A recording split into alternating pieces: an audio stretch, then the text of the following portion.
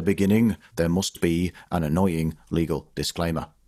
All views expressed are our own and do not represent the opinions of any employers, organisations or clients for whom we work. Any recommendations or advice given in this podcast may or may not be right for you depending on your circumstances. Please bear this in mind before taking any action. Charting Tracks is brought to you by Amir Yacoub, Chris O'Gorman and Ben Hennessy-Garside. Amir is a record producer, Grammy Award-winning engineer, a co-owner of Bison Productions recording studios in East London, and the director of Garnish Music Production School in London. Chris is a digital marketing strategist and digital manager.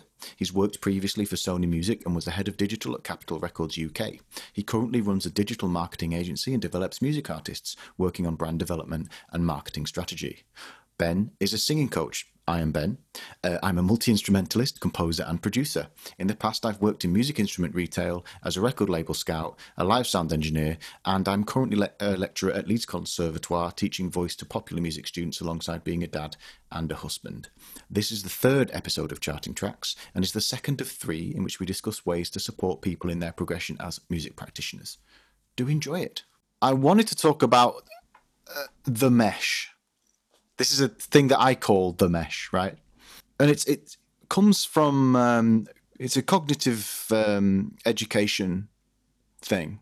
And it's probably perhaps the best way to explain it would be for me to, I'll try and frame it within an actual musical problem, right? Okay, so and the problem is you want to come to understand the A major scale. Uh-huh. Right. And I want you to think about that word understand. To be standing on something solid, right? Now, there are a number of things that you can do in order to understand the A major scale, right? One might be to listen to a recording of the A major scale. Another might be to learn to play it on your instrument.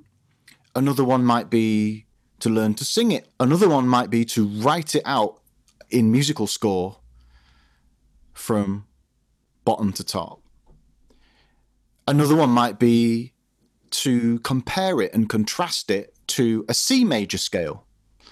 Another one might be to compare it and contrast it to an A minor scale. All of these different things, if you think about them like they're nodes on a network, right? There's a sense of a kind of mesh linking all these things together, and it's the A majorness of the thing that you're trying to understand that's the thing that's linking them all together. But if you imagine there's a load of strings, all these little concepts are kind of, if you imagine they're sticky notes, post-it notes, and you've stuck them all on the wall. You've written each of these things and you've stuck them all on the wall, and then you've drawn a straight line between all of them, and they're all crisscrossing over the top of each other. They're creating this sense of a mesh. Right? And then if you imagine that each of those lines, they're all ropes and you're standing on those ropes, right? The more ways that the more actions that you take that are based in and around the A major scale, the more you're going to be able to claim that you understand it. Because there's loads of different ways of experiencing the A major scale, right? You might play it, you might hear it, you might write a song in it. You might work out what all the different chords are that sit within that scale. You might play all the individual notes out. You might write a bass line in it. You might write a chord part. There are loads of different, almost like you can wear different glasses and look at the A major scale with different lenses on. Yeah. Each pair of glasses with a slightly different colour shade is going to change the way that the A major scale looks to you. If you're wanting to come to understand any particular topic in any sphere, to be honest, but also within the musical sphere, being aware of this sense of a mesh is another way of thinking about solidifying your understanding. Just to touch back on something we talked about earlier, which is this kind of getting up and physically writing things down and using the body and being kinesthetic. That's a way of understanding, right? There are multiple ways of knowing, and I got this from a cognitive scientist called John Vervaeke. There are multiple ways of knowing, right?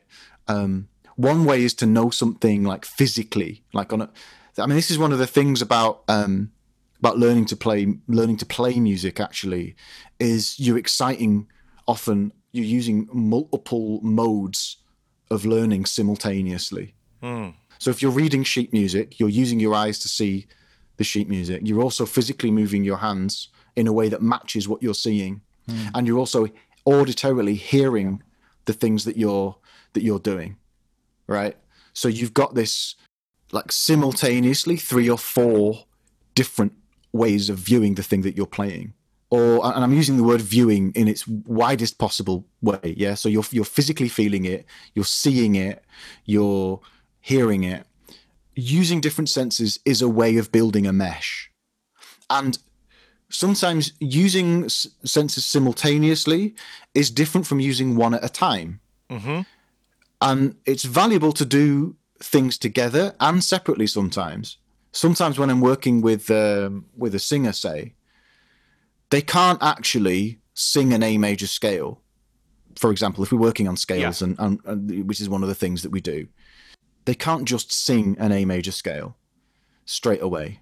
They will need to hear it by itself, perhaps, first, right? Or if they're a reader, they'll be able to see it. Right.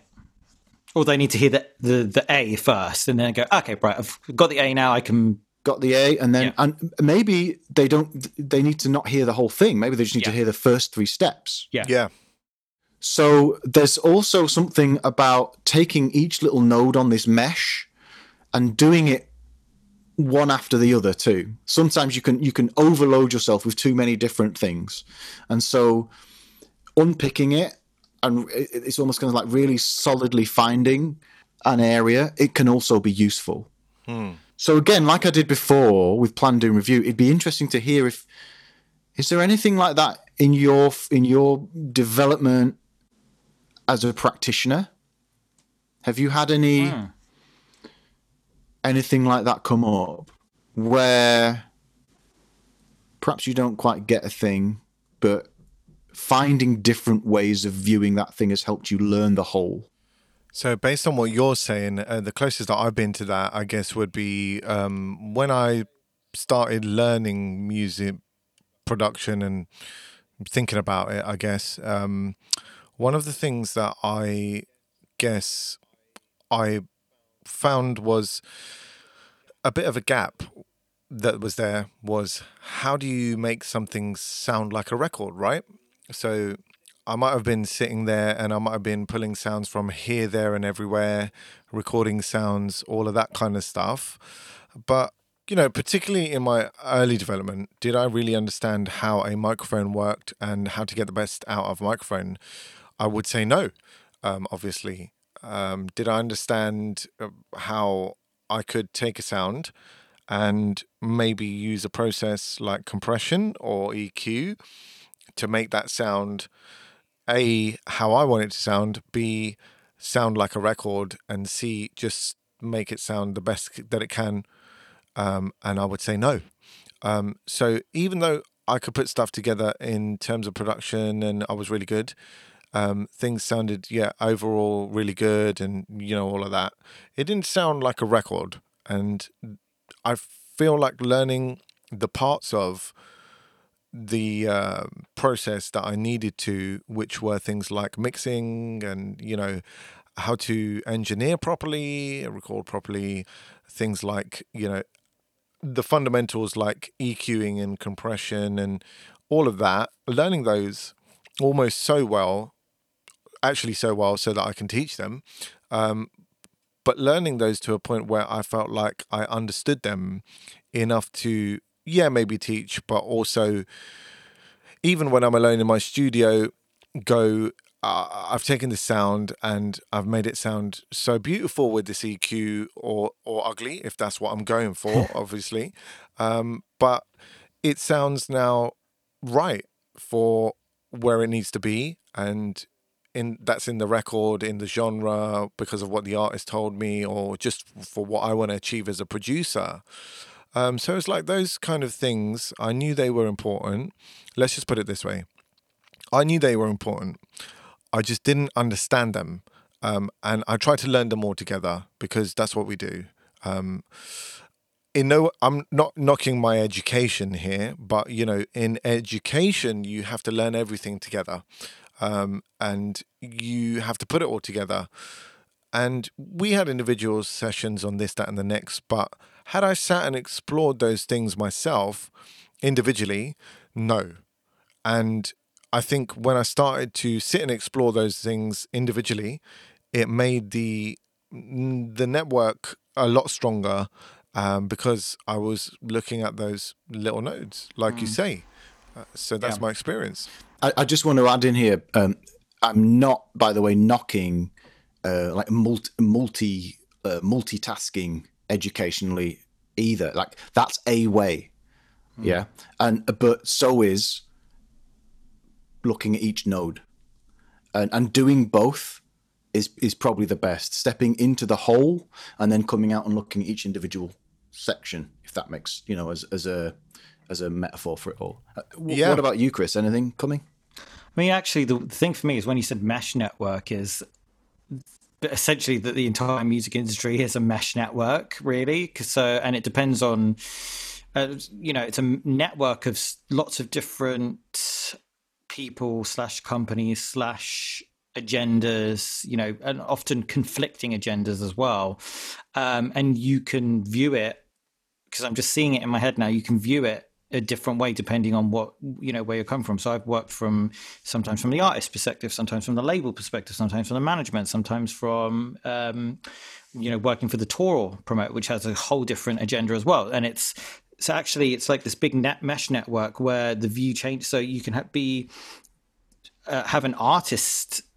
Part of it is you could zoom into the artist, and the artist is the center of that mesh network. And then there's a line that comes off and goes to the manager, and the manager's a node. And then there's lines that come off from the manager to the tour agent, to the promoter, to the photographer that they're going to book to do their photo shoot. Then another line that comes off the artist to the label, and then the label has a line off. And the label's a node, and then there's a line off to the radio plugger, to the streaming plugger, to the PR person, to the club promo person, so there's or you can zoom off and then actually make the label the center of the mesh network. And then there's lines that come off to lots of different artists, and each one of those artists is a node. And then there's another line off to their manager and to their people. So it's funny, like that idea of mesh network is very much how I view, it's very much how the music industry is connected. And set up as a mesh network with lots of different nodes on that network, often working towards a goal, but also having separate agendas at the same time and separate objectives. For me, that was experiencing the sort of industry through that way. Actually, it's a good visualization of what the industry is actually, and how all those things sort of intersect.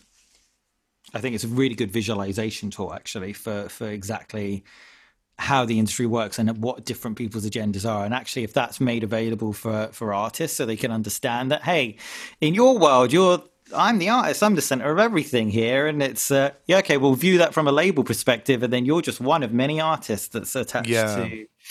And it's probably a helpful way so that they can step into, okay, I see it this way, but my label product manager is probably going to see it this way, and they're coming it from this angle, and the radio plugger's coming it from this angle, and it really probably will help the process feel a lot less painful. And a lot, when you know what other people's on the team or in the network, what their agendas are and why they're doing it, and sometimes they're going to combine with your agendas, sometimes they're going to slightly pull away, but that you can kind of then go, okay, well, I can make my peace with that because I know that that's going to help me in the long run in, the overarching objective.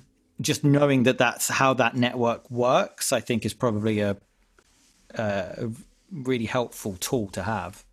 Yeah. So that's an example of a node is like I suppose you're describing like a set of priorities, aren't you? Yeah. Like for an individual. So,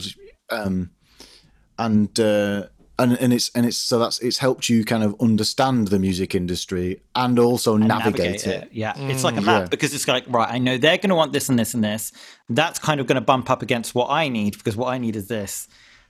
So, and it just knowing that and knowing what those different competing objectives are just allows you to navigate it a bit more easily. Sure. Yeah, and make trade-offs where you have to because or find ways of making of devising win-wins. Yeah. So exactly. You might be able to know that okay, so I want to get on the live agents books, and I know what they're going to want, and it's not 100% what I do, but maybe there's a couple of changes I'd be willing to make to make the deal a little sweeter for them, because in coming to understand who a live agent is and what their goals are, I'm able to see a difference. Yeah. Exactly. Yeah. That might be as simple as just like an artist like, oh, I don't normally do an acoustic set, but I know that if I have one ready to go, there'll be like, when it comes to getting me in to do a really short support acoustic slot, they increase the amount of times they can book me, because they don't need a full band, they don't need a full lineup, or I can go and do promo a lot more easily for my radio plugger. They can send me off on a little regional radio tour. I don't have to organize a full band. I can just show up with my acoustic set, a slightly different version than what I would normally do. It's not really how I want the songs to sound. It's not really how, but I can make it work for that, for their objective. And then they can get me in a lot more radio stations. They can get me in a lot more sort of support slots, and it moves the whole thing forward. Yeah, and one thing I would add to that as well is if you've written a song and you can perform it as an acoustic or in an acoustic version, and maybe you can produce a remix of it, and and then you can perform it in the way that you would ordinarily want it, you're going to come to understand your own material more deeply. Yeah, you're going to be able to go to different places. Maybe you could incorporate some of that acoustic stuff in your normal live set, because in the act of rearranging it, you're going to be viewing your own work through a different frame. Yeah. So yeah, and there are loads of these little things intersecting, right? So because if, for example, you take the learning the A major scale, well, you might choose to learn the A major scale on guitar. Not only is that good for you understanding the A major scale as a concept, it's also useful for you understanding how the guitar works as a concept. Yeah. Coming to understand the guitar, learn lots of different scales, one of which is the A major scale. So that you get a lot of these little kind of intersecting points. And again, the only reason why I'm describing this is just like, run your life, do your thing, make your music, practice, just do what you do until you bump into a problem. And it's at that point, standing back and thinking, okay, so what are possible nodes around this concept, this whatever it is, what possible actions can I take that are going to mean that I learn that thing that I want to learn, or I can come to be able to do the thing that I couldn't previously do. And so again, it's just another little way of visualizing your own learning experience in order to overcome a problem. It's a very cool concept, actually, and if I'm honest, I had no idea about it before. Before our preliminary conversations, but also I didn't have an idea about it, and I really liked what you were saying, Chris, as well, when it comes to thinking about it very visually. Obviously, I am a visual person, and same. I. Again, going back to what Ben was saying, A major, A minor, whatever we said, I can't remember. But looking through it through different lenses with different glasses on, if you look at a map in the way that you described it, Chris, and you go in and you focus and you zoom in on what is a label, all of the arms that come off that, A&R, product manager, blah, blah, blah, blah, blah, and you look at it like literally zooming in on that map at that point, you'll be able to see what their perspective is and what they're trying to achieve, what their agenda is, a lot better than obviously looking at the whole thing is quite confusing.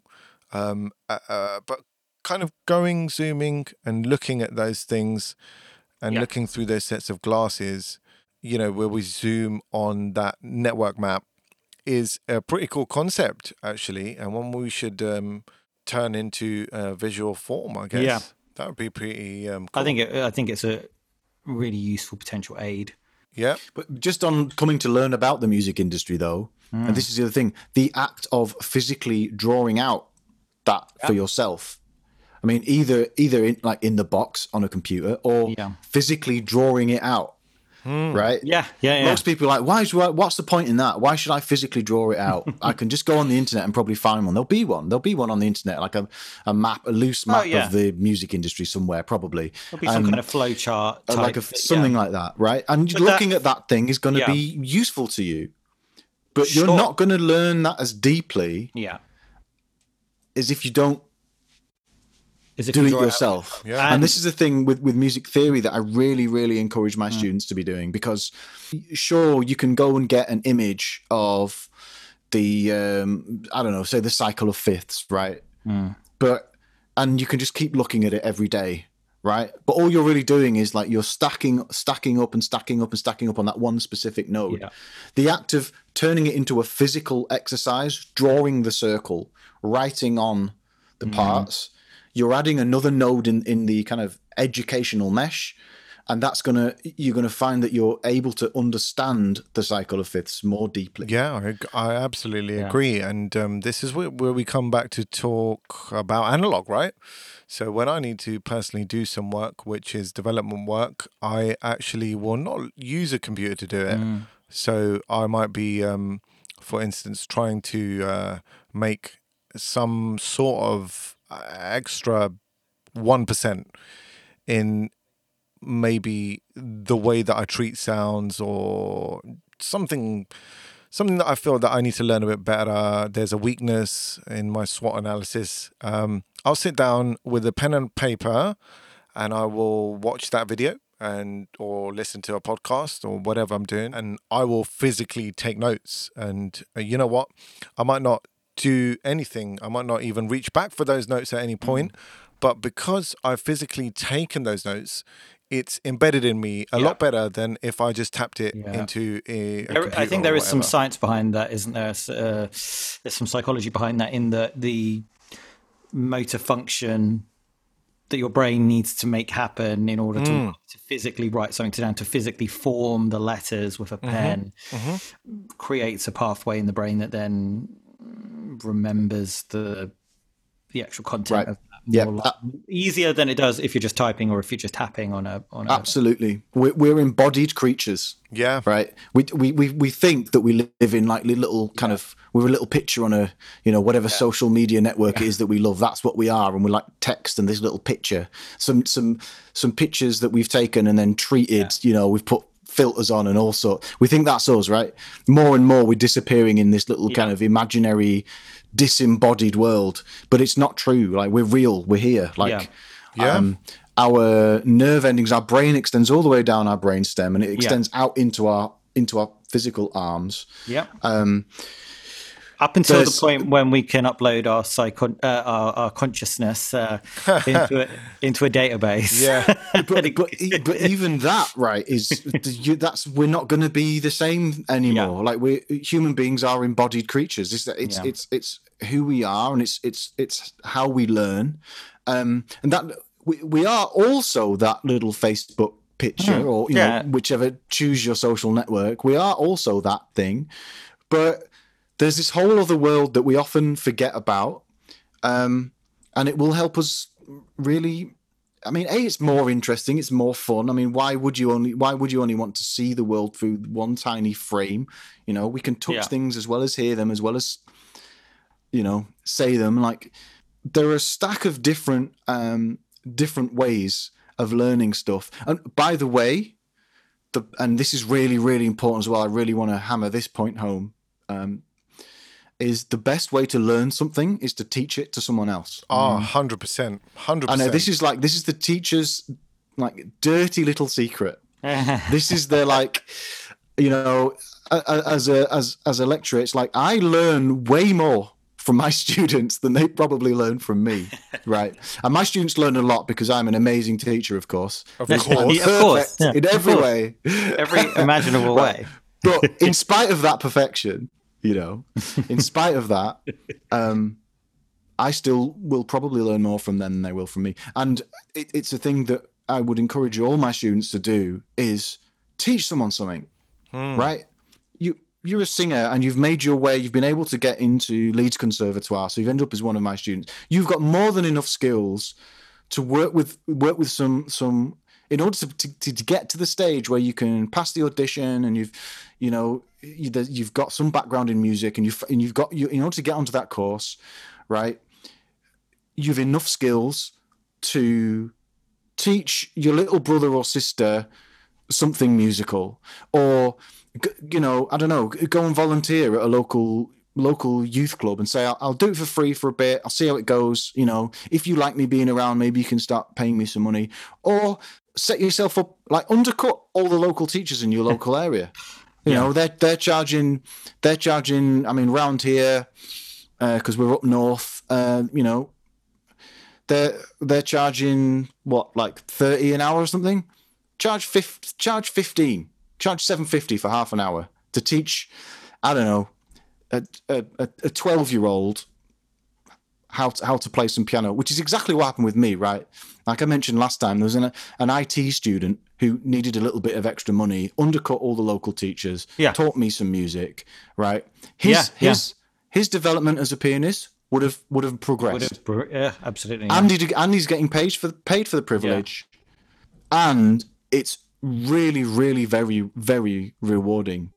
There's a reason why, personally, I'm a music educator now, first and foremost. It's because I just love it. Go and teach, and it doesn't need to be amazing. Do it for free. Like, teach your mates, like your non-musical mates, if you've got any. You'll probably find they disappear as you progress into your career, right?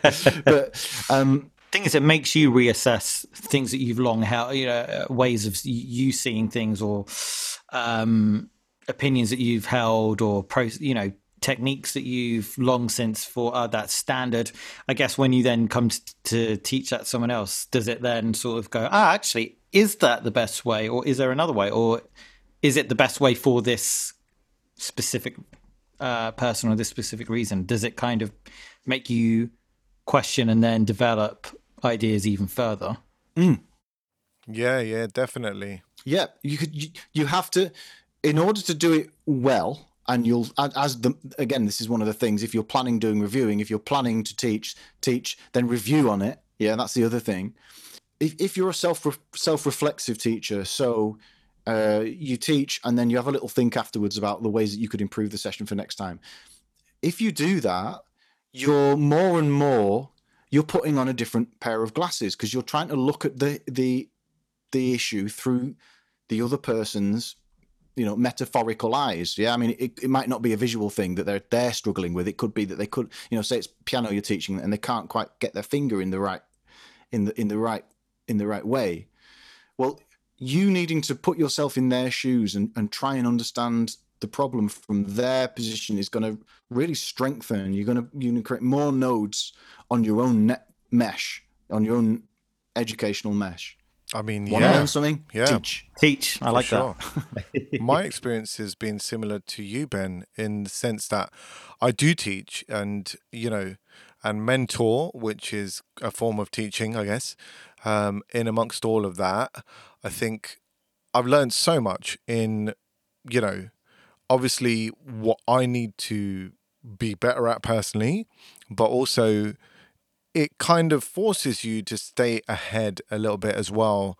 So someone comes to you to learn about something and you're using some method that is so old and antiquated, and they come to you and they go, oh yeah, but don't you do that like that now? And it's just like, well, maybe I should.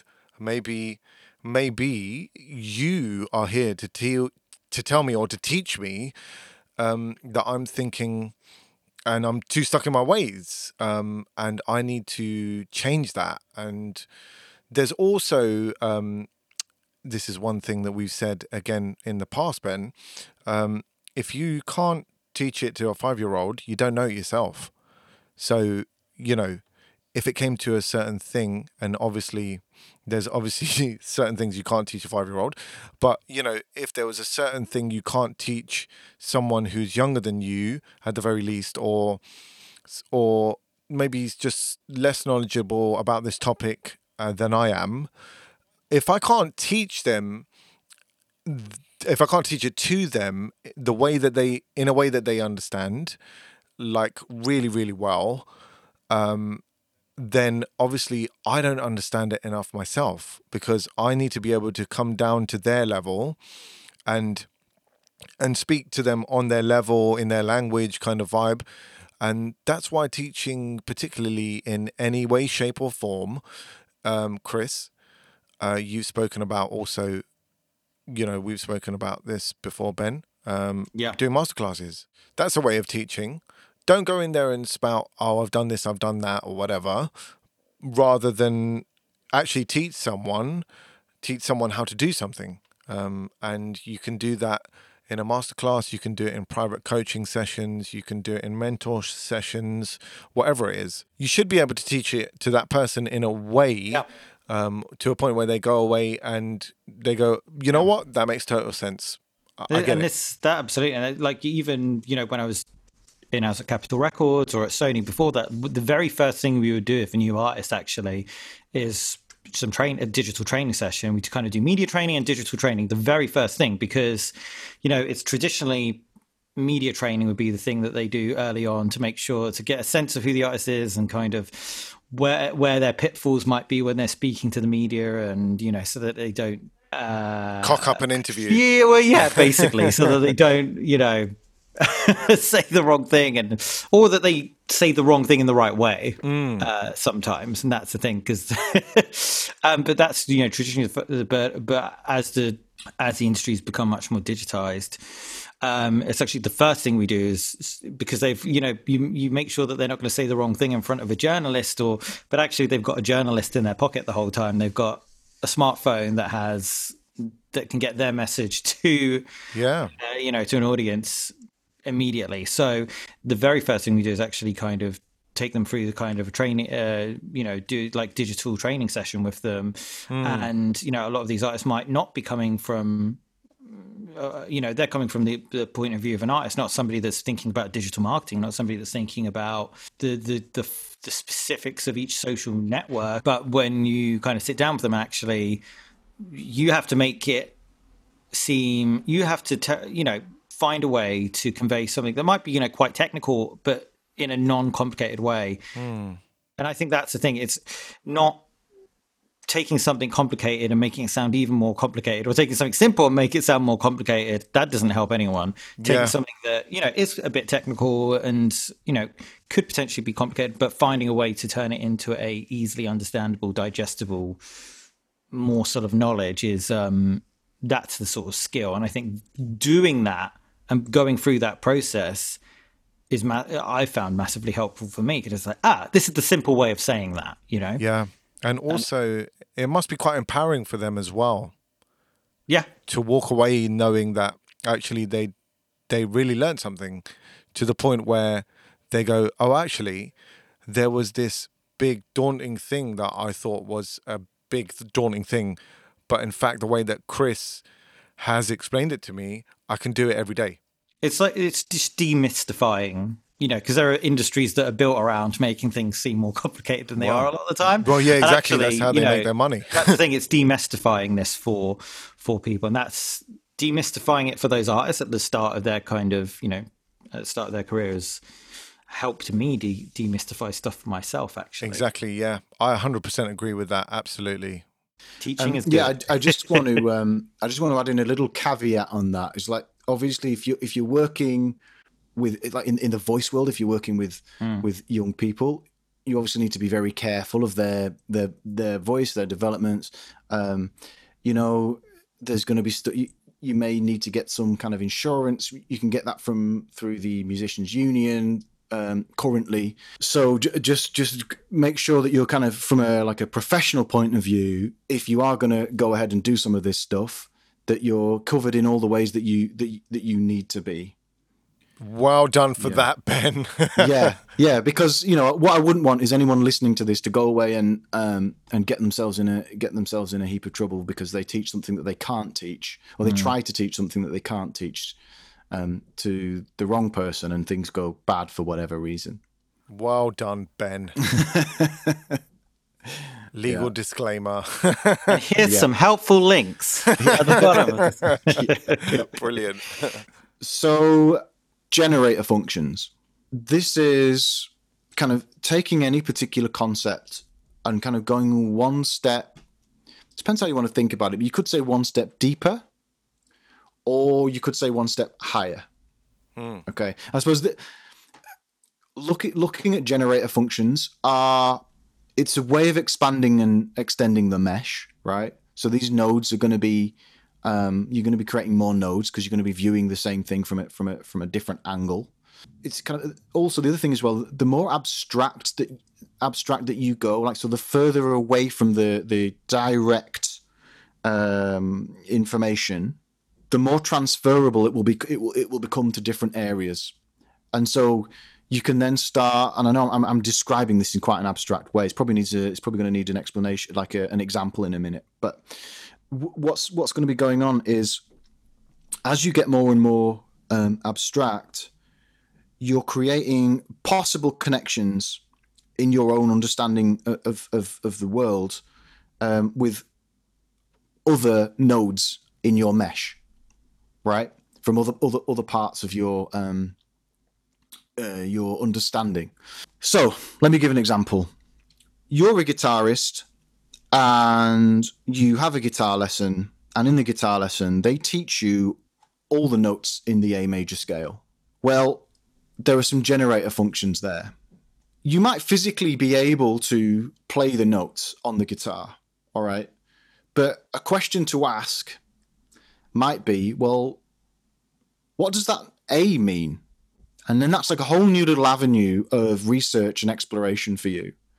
Because one of the generator functions that's kind of tied up and tangled up with the concept of an A major scale, one of the things that creates that notion of an A major scale is the fact that there's this thing called an A, the note A. Like what's that, right? How does that fit with all the other notes, right? What are the other notes? Because sometimes people will learn these things and it is literally just a physical pattern. Obviously, my background as a piano player, that seems very strange because in piano, it's really clear that you can see the difference between the sharps and flats and the white notes, the black notes and the white notes, right? But a guitarist, it's quite possible to learn a whole heap of things without ever asking that question of, well, what's underneath that A major scale? You know, because you can just see the shape on the fretboard. Yeah. Yeah. Asking what's the generator function? What's the thing that creates that thing? The other piece, by the way, with the A major scale, of course, is, well, there's this thing called a scale. What's that? What do we mean by a scale? And then that's another little avenue. You do some research into that. I mean, in this day and age with the internet, right? And by the way, a lot of this stuff probably feels quite obvious for lots of our listeners, but I'm using the A major scales as a simple example. So then you got the scale thing, right? Go off on your little research, find out what a scale is. How's a scale different from a chord? Why do we even need to think about scales? And right? So there's a whole heap of, in answering that, what's the generator function of an A major scale? It's got these names, like what causes the thing to be named what it is.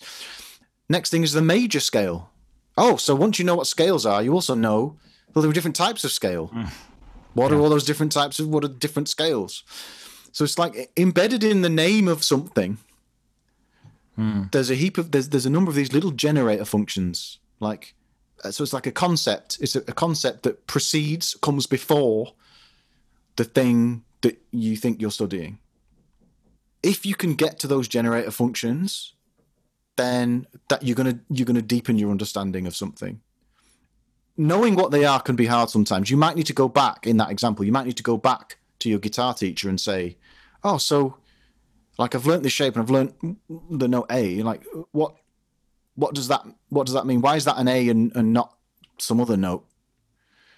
Or you might even say, you might even ask the question, like, what's underpinning this A major scale? Like, is there anything, how is it different from other things? Or you can research on the internet, and this is the other thing as well, like other people know stuff. Go to a local open mic night and play there and see if you can get speaking to some of the other musicians that were around, right? As a starting point, yeah? Or hang around in studios or do whatever you need to do to get to the point where you can ask people questions so they might provide you with the answer to this generate and function question. I mean, other people know all sorts of things, and I think maybe we should cover that in a little bit more depth. But I'm wondering if there's something that you guys could comment on as far as these generator functions are concerned. So I was thinking, maybe name a concept or a procedure or something that comes from your sphere of expertise, and we'll see if we can pick out some generator functions just to kind of try and demo the process by which somebody might. So what would be an example, sort of just from your world, of a generator function? Okay, like a scale. So you're so the scale, right? From a kind of like practical vocal area, like a kind of an embodied vocal area. Someone, I might say, how do I extend my range? Maybe I want to extend my range. Well, what's the generator function of range, right? Right. And from there, I might then need to learn a little bit about the larynx. Yep. Right. Yep. And how that works. Yeah. I might need to learn a little bit about support, airflow. Yeah. Okay. So from my side, then it would probably be something like along the lines of like when you're working with an artist, it's like, well, what's my brand identity or what's my artist identity, and what informs that is that how do you get to that? Where does it come from? Brand identity. So the generator function. Well, okay, what's a brand? So I suppose a brand is a collection of characteristics that resonate with people. I suppose it's when people connect with a brand, they connect because there are characteristics of that brand that resonate with them, and they are characteristics of their personality. So I guess it's like the marrying of or like finding the point where those characteristics connect. And that's when you've got like a brand affinity, I suppose. Okay. And the other word was identity. So what do you mean by identity? Through looking at through the frame of like a music artist, it would be, what is my what do I stand for? What do I, what's my archetype? I suppose you'd put it through that archetype. Am I the rebel? Am I the jester? Like 5 Seconds of Summer, for instance. Like at the start of it, okay, well they're the jester. They're they're rambunctious and they're kind of pranksters and kind of like they. So we know. I don't want to go too far into this because this is the next one. Yeah, because exactly. Yeah.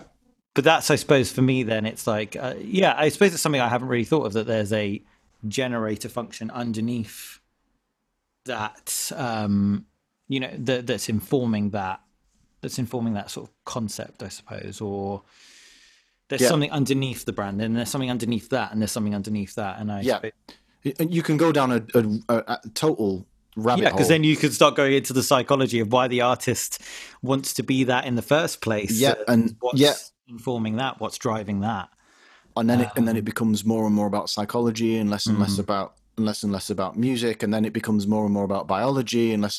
Right. And you can go right the way down to kind of the way subatomic particles work, right? And But again, these are just ways of extending the mesh, and trying to find a way of framing a good question to ask yourself. What's the generator function?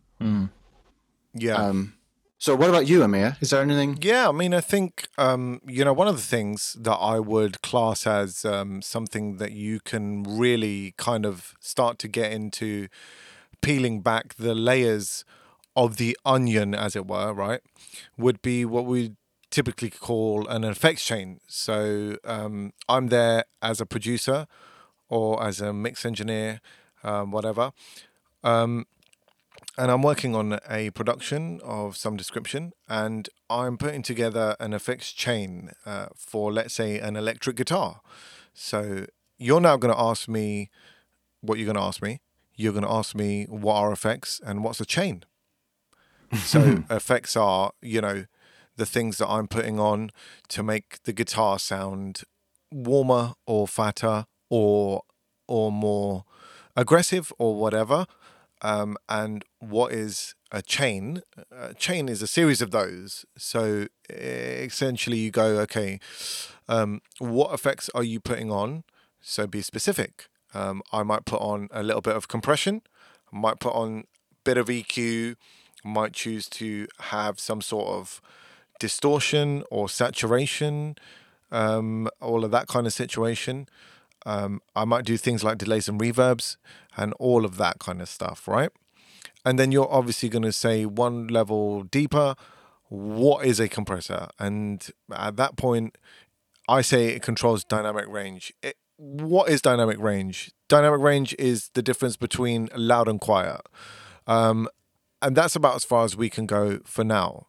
Then you move on to what is EQ. Well, EQ is equalization. It balances out frequencies. If you want to take frequencies and boost them up, you can make a guitar sound like it has more low end. You can boost it up, or if it sounds too harsh, you can remove some of the treble.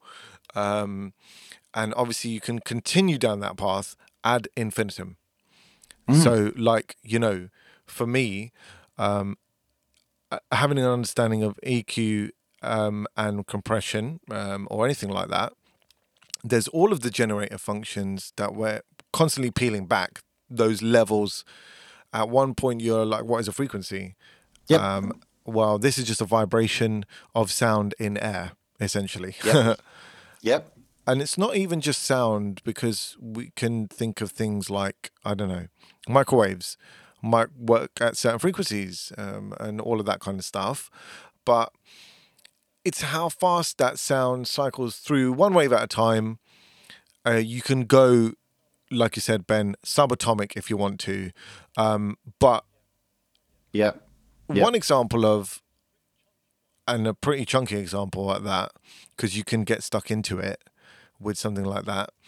An effects chain is and can be on a guitar or vocals. I mean, vocal production itself is so huge, and people are always like, oh, what did you use on your vocals? Like, what effects have you used on your chain? There's so many interesting things that people use on different instruments. And that's an example of a generator function in my arena. Right. So it's good, like I said, for the mesh, but also in the creative world, it's also great, right? Because it can work the other way as well, right? Which is you might have a process that you go through, which is in the studio, say you make the recording and you have the compressor set to the same thing, maybe tape, right? It's I don't know, maybe it's like 1960 or something, and you're compressing to tape to avoid tape hiss, right? Because reel to reel hiss, whatever. And you have it always set at the same thing. In asking the question, well, what's a compressor? Then someone goes, oh, well, that's a processor, right? And then you can ask the question, well, what's a processor? And are there other types of processors? Well, yeah. and that then opens up a whole, and like you've talked about it, well, what happens if I add some distortion? Yeah, exactly. What happens if I add some EQ? Well, what different types of EQ are there? Oh, well, there's this type of EQ and there's this type of EQ, and I've just added this type on because that's what I do. What do you mean that's what you do? Well, it's what the engineer that was in here before me told me that I need to do with this equipment, so that's why I'm doing it. Yep. But in the act of asking the question, you can say, well, I'm going to try a different EQ. Yeah. Right? Actually, where before, I would always stick a high pass on at 75 hertz just to pull out all the bass frequencies, right? Oh, I'm going to try sticking on a low pass. Yep. Oh, what does that do? Oh, it does this thing. It sounds a lot more kind of like muddy, and it's like more woolly sounding. We've lost a lot of the top end. Let's keep it. Okay, great. So it's the other advantage of it is it opens up options. It creates other little avenues. Yeah. Yeah. So, for example, Chris, with your brand identity thing, this notion of identity, right? What's identity? Well, it ironically, it was me thinking about that generator function with identity that led me down this. Well, it's like a person has an identity. Yeah. Okay. Yeah. So psychologically, then, what's that? Like, it's a personality. Yeah. And then there's this whole swathe of depth psychology, and then that led me on to Jung. And all this stuff with the archetypes. Like, I'm not the first person to have done it at all. Yeah. Of course, this question has been asked by other people. What's the generator function of of this or that? And this thing about archetypes, which we'll get onto next time, arose exactly from me asking this question of the frame brand identity. That's interesting, because that probably that leads quite in nicely in for next time, I suppose, then, about what that asking those questions unlocks. Sometimes it unlocks more questions, but then those questions, just the act of unlocking those questions, can be a learning experience. And for me, that can kind of then, I suppose, almost going down that, it's like a bit of a rabbit hole, but when you go down it kind of actually, and when you do that work with an artist, it kind of helps you normally come back out that rabbit hole and you sort of defined who they are, and they have a much more clear sense of who they are. And I think when it comes to marketing, that's pretty crucial, that you have that a really definable, whether it's persona, brand identity, archetype, personality, whatever it is. Sort of different ways of saying a similar thing, I think. But it's ultimately, that's what's an audience is going to connect with. And that's what sets apart the artists that kind of stand the test of time, and people really buy into them, with the ones that sort of, might have a few hits and then don't necessarily, stick around. I think that's the thing that takes somebody from being a good songwriter, a good musician, a good performer, to being an artist. And that's the thing that I'm excited to talk a little bit more about. Yeah. I know. There's loads of ways in which like the next one's just lining itself up. So yeah. Thank you for listening. If you can, please subscribe, like, tick, thumbs up, star, do whatever you have to do to show us some love. We'll show you some back. If you want to ask us some questions, please go ahead. All right. Thanks. Bye.